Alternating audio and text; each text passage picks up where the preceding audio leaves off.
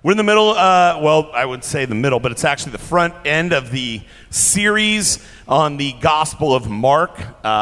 We're seeing the invitation to come follow me from Jesus. We're about 5 weeks into this sermon series.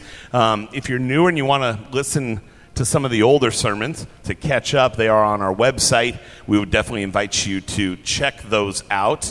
And today we're going to find ourselves in Mark chapter 2.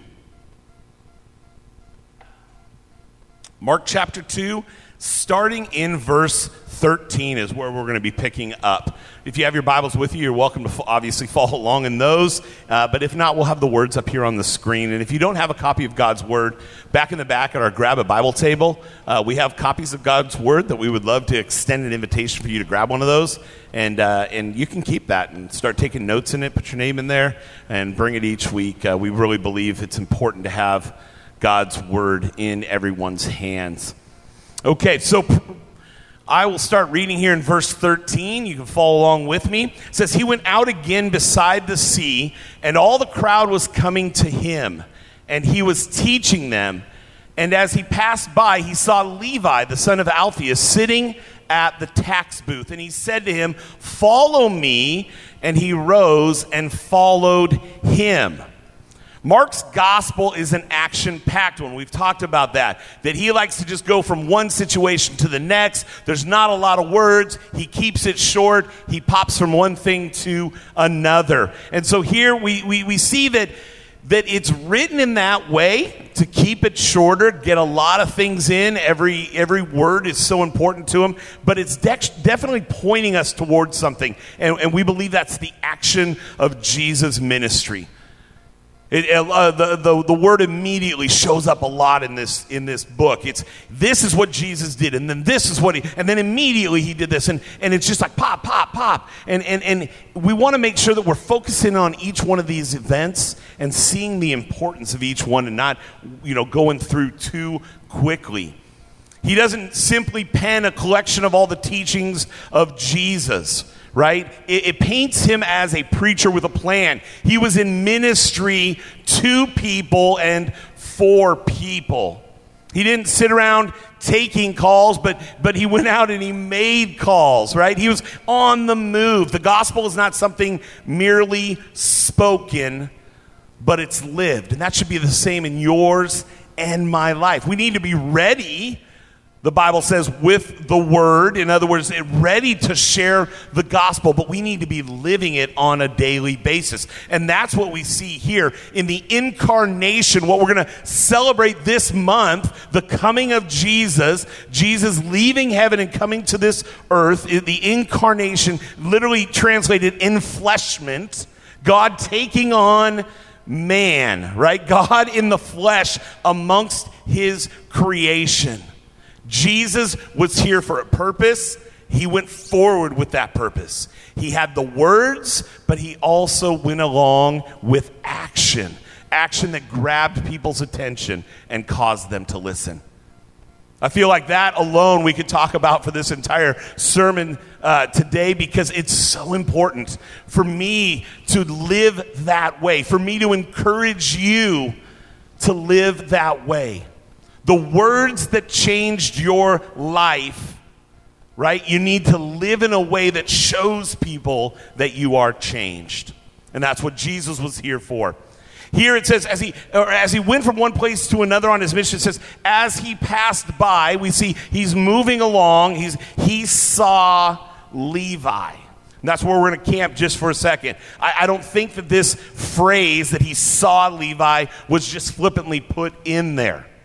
Sure, he physically saw Levi, right? He was Levi's creator, and he truly saw him in more depth than just seeing somebody physically. He knew Levi for who he was and for who he was called to be. And believe me when I tell you this, he sees you today. If you place your faith in Jesus Christ, you have your testimony, you have your story of how you were introduced to Jesus Christ. And the idea that you were a Savior and you needed a Savior and you prayed and repented from your sins and you asked Jesus to come into your life, into your heart. And now you're living as a disciple of Jesus Christ. Jesus knows you. He sees you. And you may be sitting out there thinking, man, that I understand, I know that, but when I think about it, that's scary. But let me assure you, no matter what's going on in your life, no matter what trips you up on a daily basis or a weekly basis or a monthly basis, when your anger fuse is short or whatever it might be, Jesus loves you. He loved you enough to go to the cross for you. And he wants to see you grow, but his love for you is not dependent on that growth. And that's so important to know, that you today, sitting there, no matter what's going on in your life, where you're at on this path of discipleship, Jesus loves you. And he loved Levi. So let's think about that as we move forward in this section, right? Because Levi, the son of Alphaeus, a.k.a. Matthew, okay, this is Matthew the publican, right? He is a tax collector. Look what it says there. He's sitting at a tax booth, right? Now, we know that all men are sinners. We preach on that, right? All have sinned. We all fall short of God's glory. We all need a Savior. But sometimes in our minds, we think some sin is worse than others. It appears to be worse than others. It's grosser in our mind. It's more heinous, right? Well, Levi was a sinner. He was a special kind of sinner. The tax collector was a Jew employed by Rome. Yes, Rome, the oppressive occupiers, the one who was crushing, right, the children of Israel under their thumb. They demanded taxation. They had created this empire that was unstoppable because they took a little bit from everybody that they were captive. I mean, they would come and they would take this taxation, but they needed people to do that, and they didn't want to waste their own soldiers. So they would find men like Levi and say, hey, we want you to work for us. They would charge these exorbitant amounts to the masses. They could charge whatever they wanted. Rome would come out and say, I want X amount of money for each person in this town. And whatever Levi could get in addition to that was what he lined his pockets with. Now imagine that. Being a Jew and seeing a Jew working for the enemy. This was a special kind of sinner. That's what Levi would have been. And the people that were with Jesus, even though they were hearing the good news, they were hearing the word, they still would have felt that way. Jesus saw him. Jesus saw a sinner in need of salvation. A man lost in his own depravity, but not worthless, not hopeless. Doesn't that give you hope today? Amen. Yes. That gives me hope, right? Jesus knows all those things that you have done. No matter how heinous you might think they are, no matter how gross they were, and maybe even still are, Jesus knows. And he wants a better life for you. He doesn't say, oh, that's too much for me, and turn his back on you. No, he loves you. And he wants you to find freedom from that. And that's what he saw when he looked at Levi. He knew all he had thought. He knew all he had done, right? He knew what a traitor he was to his people, and yet he calls him anyway. He calls you, even though he knows what you have done, what you have thought, what you have said. And he calls you from a life of sin to usefulness in the kingdom of God. The kingdom of God had come. Remember, we talked about it. Jesus came to earth. That was the incarnation. That was Jesus, the kingdom, the Word coming here in flesh. And here we see what happened when Levi received the call. Much like you and I, living in our sin before we met Jesus, even if we were young, right? We had done a lot of things that were crazy. A lot of things that were sinful, showed the rebellion that's in each one of our hearts. And yet when we found Jesus Christ, we rose and we followed him. And it doesn't matter how far down that path of discipleship, of following you are, where you're at, or how long you've been there, he still loves you. So even if it's been years and years and years, and yet you feel like you've gotten nowhere, it's not too late, and that does not diminish the love of your Savior. Follow is a load-bearing term that describes the proper response of faith and is indeed practically synonymous with faith. If you place your faith in Christ, you need to follow him. Following is an act that involves risk and cost. Levi was probably pretty wealthy. Even though he was hated, and even though his friend circle might have been small, I bet they enjoyed themselves. So there was a risk, there was a cost for him. It is something one does, not simply one thinks or believes. Faith is an action. It is an action. Levi answers the call and joins not only the family of God, but he joins the mission. He becomes one of Jesus' disciples. Now remember, all these Jews that had seen him, all these Jews that had emptied their pockets to Levi were now going to see him as one of Jesus' closest 12. Again, Mark writes these things for a reason. Let's continue on. Verse 15. And as he reclined at table in his house, many tax collectors and sinners were reclining with Jesus and his disciples. For there were many who followed him. It seems that Levi here is so excited about his new life and calling on his life that he hosts a banquet at his house in Jesus' honor, right? And the guest list was quite scandalous. Look what it says there: sinners and tax collectors and disciples. And I think Mark wrote this in such a way, very particular with the words he chooses. That was the way the perception of these disciples had gone. Because these guys were following Jesus and his way that was challenging the religious system of that day. Now, Thanksgiving was just this week, and a lot of us invited people into our homes, right? And we reclined at table.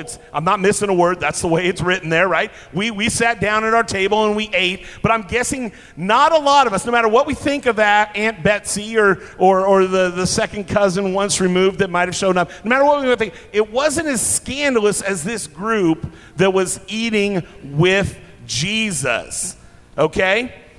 The way the Greek is written is intentional, but we might miss it in the English.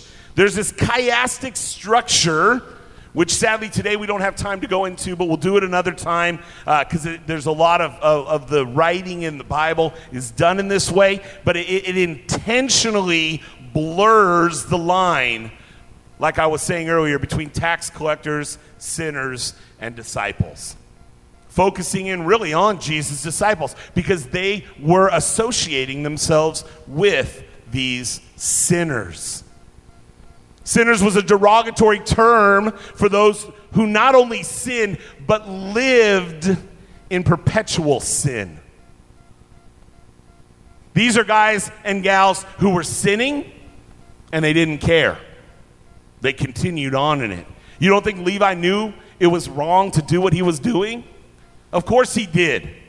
And yet he continued on in his sin. And yet Jesus loved him. These were the Jewish outcasts because they were outside of Judaism. They were not even in the normal environment that you would be living. These weren't your neighbors. These were people you would not have associated with at all. In the Pharisees system, the leadership, the religious leadership of that day, you separated yourselves from such people. You got as far away from them as you could. There was a chasm, a Grand Canyon between you and these sinners. Right? The religious would not associate with them. And yet in Jesus' system, there's no longer a great divide. Right? Between sinners and the righteous. He was making sinners into righteous men and women. That's what Jesus came for. Right? He went to the sick because they needed the doctor. So here we see Jesus spending time with the sinners. We see this feast that is thrown for Levi's friends and Jesus and the disciples and the sinners. John Mark is focusing our attention on an important fact. It is the sinner that becomes the disciple. The disciple is but a called sinner. You and I are but called sinners, right? Disciples are sinners who have answered the call and said, yes, I believe that I am in error, that I'm rebellious, that I'm in the wrong, and I need you, Jesus. And then we start down that path. But it's not all smooth sailing. We trip, we fall, we stumble, and yet we know that Jesus is right there to pick us up and continue on with us down that path. Follow me, Jesus said. Now, this was divergent from the Pharisees' way of thinking. If you look at this is scandal, right? This good teacher, Jesus, this teacher, Jesus, should not be associating himself with these people. Jesus was saying that anyone could repent, anyone could come to God for forgiveness of sin. He was leveling out the playing field, which was not a popular notion among those who considered themselves the religious elite, the Pharisees of the day. Now, we also want to notice here, this is the first time the word disciple in the book of Mark appears. To follow Jesus is to be a disciple. A disciple is an active word. You place your faith in Jesus Christ. You believe the truths of who you are and who God is. And then you move forward in that faith. It's to answer the call. Again, the reason we're preaching through this book, Jesus says, come, follow me. Not just place your faith in me and then live as if I'm not a part of your life. God is calling you to so much more. God is calling you through the words that Jesus spoke. Come, follow me. Your salvation was secured by the simple act of faith. Let's not blur those lines. When you place your faith in Jesus Christ, it is a done deal. It is not dependent on your actions. And yet Jesus Christ's call on your life is one of action. The Holy Spirit seals you. He holds on to you. Doesn't matter if you've placed your faith in him for 5 minutes before you die, like the thief on the cross, or whether you've lived since you were 4 or 5 years old believing that Jesus Christ is the Son of God, and you live to a ripe old age of 132. It doesn't matter how long you live, how much you do for the kingdom. It's only that you place faith in Jesus Christ. So let's be crystal clear on that. Your discipleship, right? You're following him. That's what's secured by the action. There's not a level of discipleship you have to reach to get into heaven. What Jesus did on the cross was enough, was more than enough. There was nothing more that needed to be added to that. But we are called to so much more. We're called to so much more. Live in that life. So let's not confuse the two things. Let's not confuse those two things.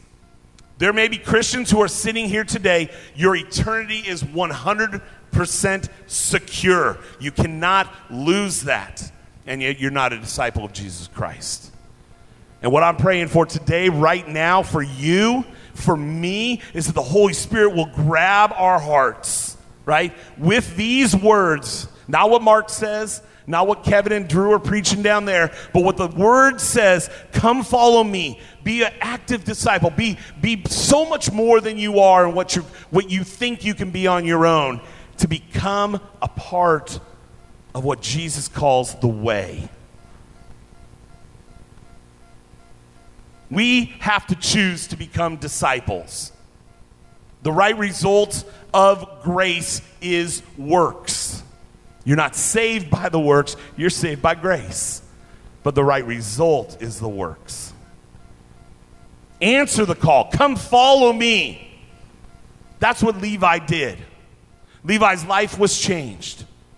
Levi left everything he had been doing and he followed Jesus. Let's see what the religious leaders think of this scandalous setting. Moving on in verse 16, and the scribes of Pharisees, when they saw that he was eating with sinners and tax collectors, said to his disciples,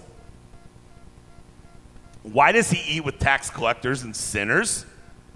And when Jesus heard it, he said to them, "Those who are well have no need of a physician, but those who are sick. I came not to call the righteous, but sinners." Eating with sinners and tax collectors. This, again, was a big no-no. At least for the religious leaders of that day, the Pharisees, right? You don't want to pollute yourself with their sin, with their uncleanliness. But Jesus is not a normal man. He was not a religious leader of that day, right? His pervasive holiness pollutes lives in reverse. Jesus knew by spending time with them that his holiness would pollute their lives. Are you and I living those kind of lives? Do we have that kind of faith? Are we those kind of disciples? That people become more like Jesus by the grace of God and the work of the Holy Spirit because they spend time with us? Or do you find yourself hanging out with your friends from work, which again, I would say is a great idea, but when you do that, do you find yourself becoming more like the world, more like them? Do you find yourself tripping up and falling back into old habits? Or are you there as an example? Jesus spent time with sinners so that they would see him, that they would know him, and that they would desire to be like him, that they would answer the call, "Come follow me." He came to heal the hearts and to make saints out of sinners. Check out this divide and conquer gossip strategy that the scribes had, right? The Pharisees. They don't talk directly to Jesus in this situation. They go behind his back. They're talking to his disciples, trying to sow these seeds of disunity. What is this guy doing that you're following, right? What is this guy doing? And they're trying to cause the disciples to question, who is this guy? But this accusation from the Pharisees, from the religious leaders, doesn't throw Jesus for a loop. His actions are purposeful, so he answers their query with a singing rebuke. He has no problem with this. I don't know if Jesus was in earshot and heard it, or if he perceived it and just knew. But look what he says there. "Those who are well have no need of a physician, but those who are sick. I came not to call the righteous, but sinners." Right? Jesus, speaking to these so-called righteous men, says, "I am calling those who are sinners to become righteous people. Those who are sick to be made well." Jesus and his gospel is for those who are broken and hurting. As we read this next section, pretend there's no break in your Bible, because I believe it's in the same setting, or at least it's plainly it's on the same topic. So let's just continue on here, right? John's disciples and the Pharisees were fasting. And people came and said to him, "Why do John's disciples and the disciples of the Pharisees fast, but your disciples do not fast?" Right? So again, they're trying to trip Jesus up. Now, there's a couple different ways we could take this section, these verses. One is this potentially could have been happening during the feast at Levi's house. The Pharisees were there, or at least outside where they saw what was going on. John's followers were following Jesus and his disciples. And then you had all the sinners, right? So the questions here, the controversy, it could have all been happening at the same time.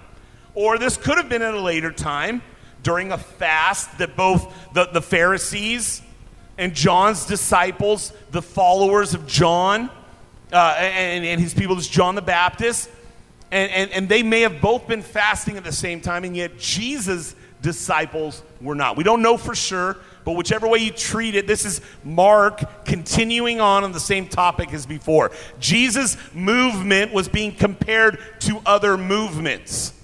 This wasn't the first time that somebody came onto the scene and started teaching people about God or about what their thoughts on God were.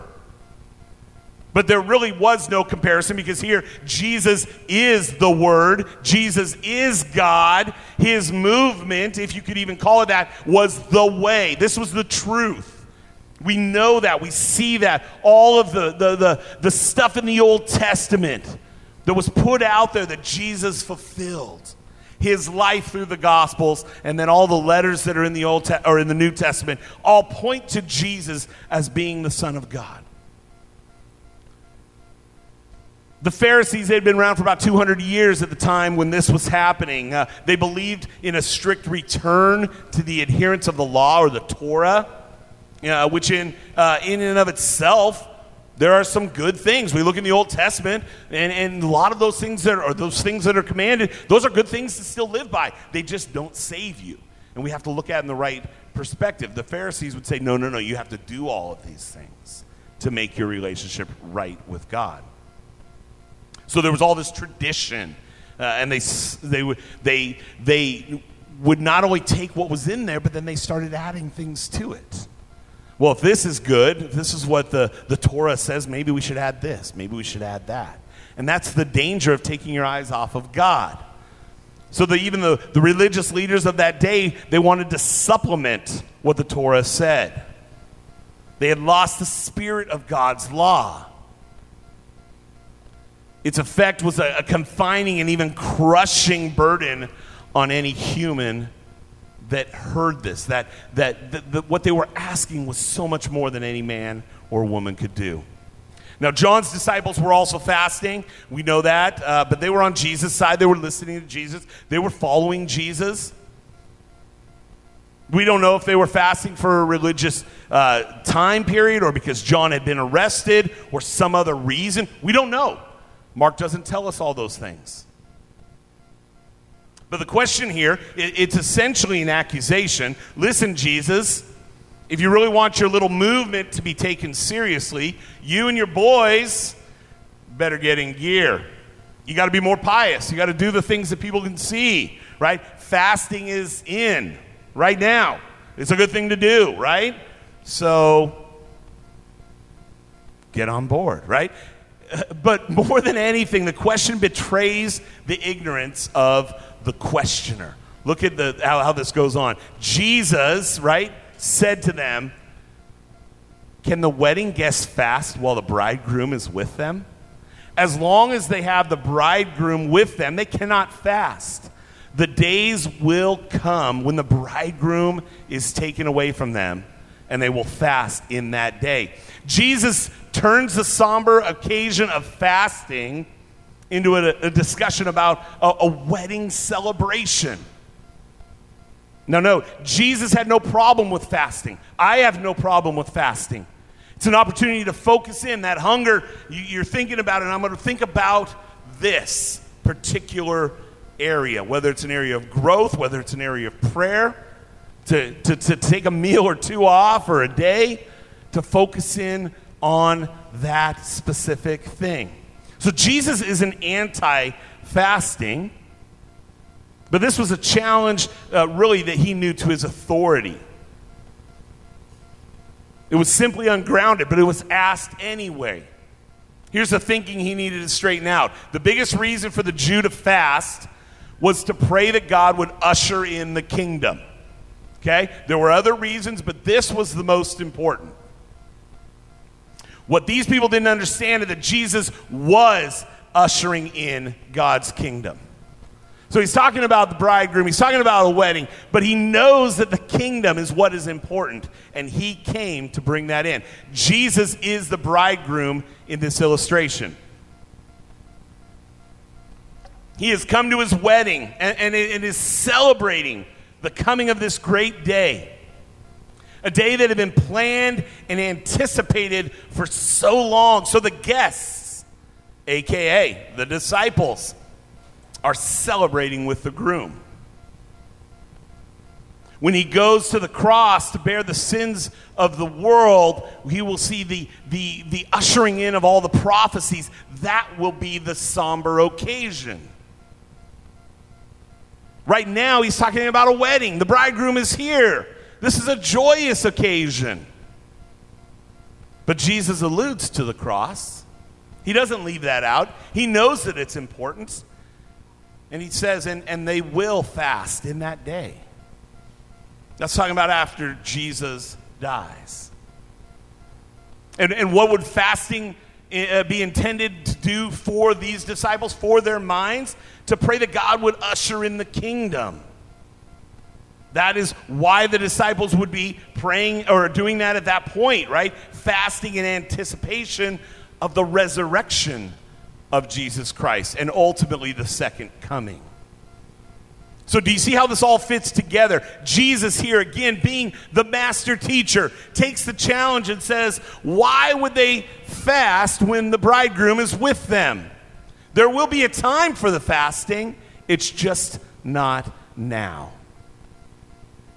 And to put an exclamation point at the end of the sentence, he uses two more word pictures that we're going to look at today.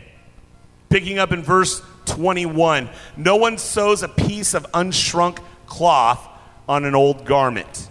If he does, the patch tears away from it, the new from the old, and a worse tear is made. And no one puts new wine into old wineskins. If he does, the wine will burst the skins, and the wine is destroyed. And so are the skins. But new wine is for fresh wineskins. So we have two analogies here. Old and new cloth, old and new wineskins. Do we have some seamsters out there? This week as we were talking, Kevin has started picking up some sewing, and he's done a few things. So we were talking with him about this. And imagine you have your favorite pair of old jeans, right? And you get a tear in them, you get a hole in them. Okay? They've been worn, they've been washed multiple times. They have shrunk, right? When you wash and wear things multiple times, you get that.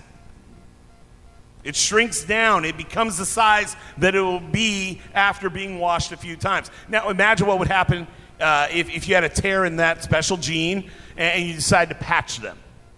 I know most of us don't patch things. We throw them out. We go get a new pair. But, right, we love this pair of jeans. And so we take a spanking new, unshrunk patch of denim and we're going to sew this thing in, right? This is not going to go well. It's going to be disastrous because when it shrinks, the patch shrinks, it's going to tear the jeans again. It's going to make it worse. And now you'll have ruined your jeans. I don't know if anybody out here does their own brewing, right, of any sort of beverages here. But whether it's beer or wine, back then you would put your brand new wine, which was as of yet unfermented, into wineskins. That's where it would ferment. New wineskins are flexible. They're stretchy. Like a new rubber band, okay? I mean, that's what we were talking about this week is the idea of like an old rubber band. You find it in the drawer. You go to snap it back and shoot your son who's across the kitchen, and it snaps in your hands because it's like dried out, right?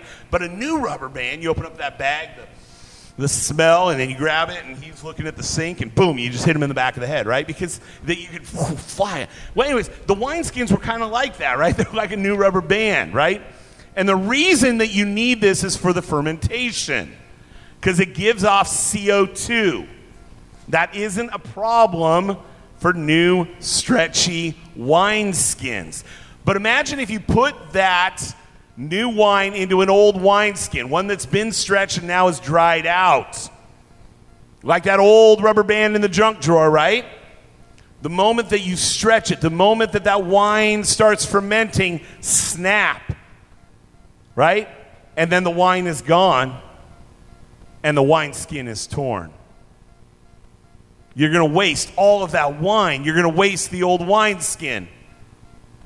So you may be thinking right now, okay, Jesus, what's the point? The point is that Jesus' agenda and his practices are brand new. They are life.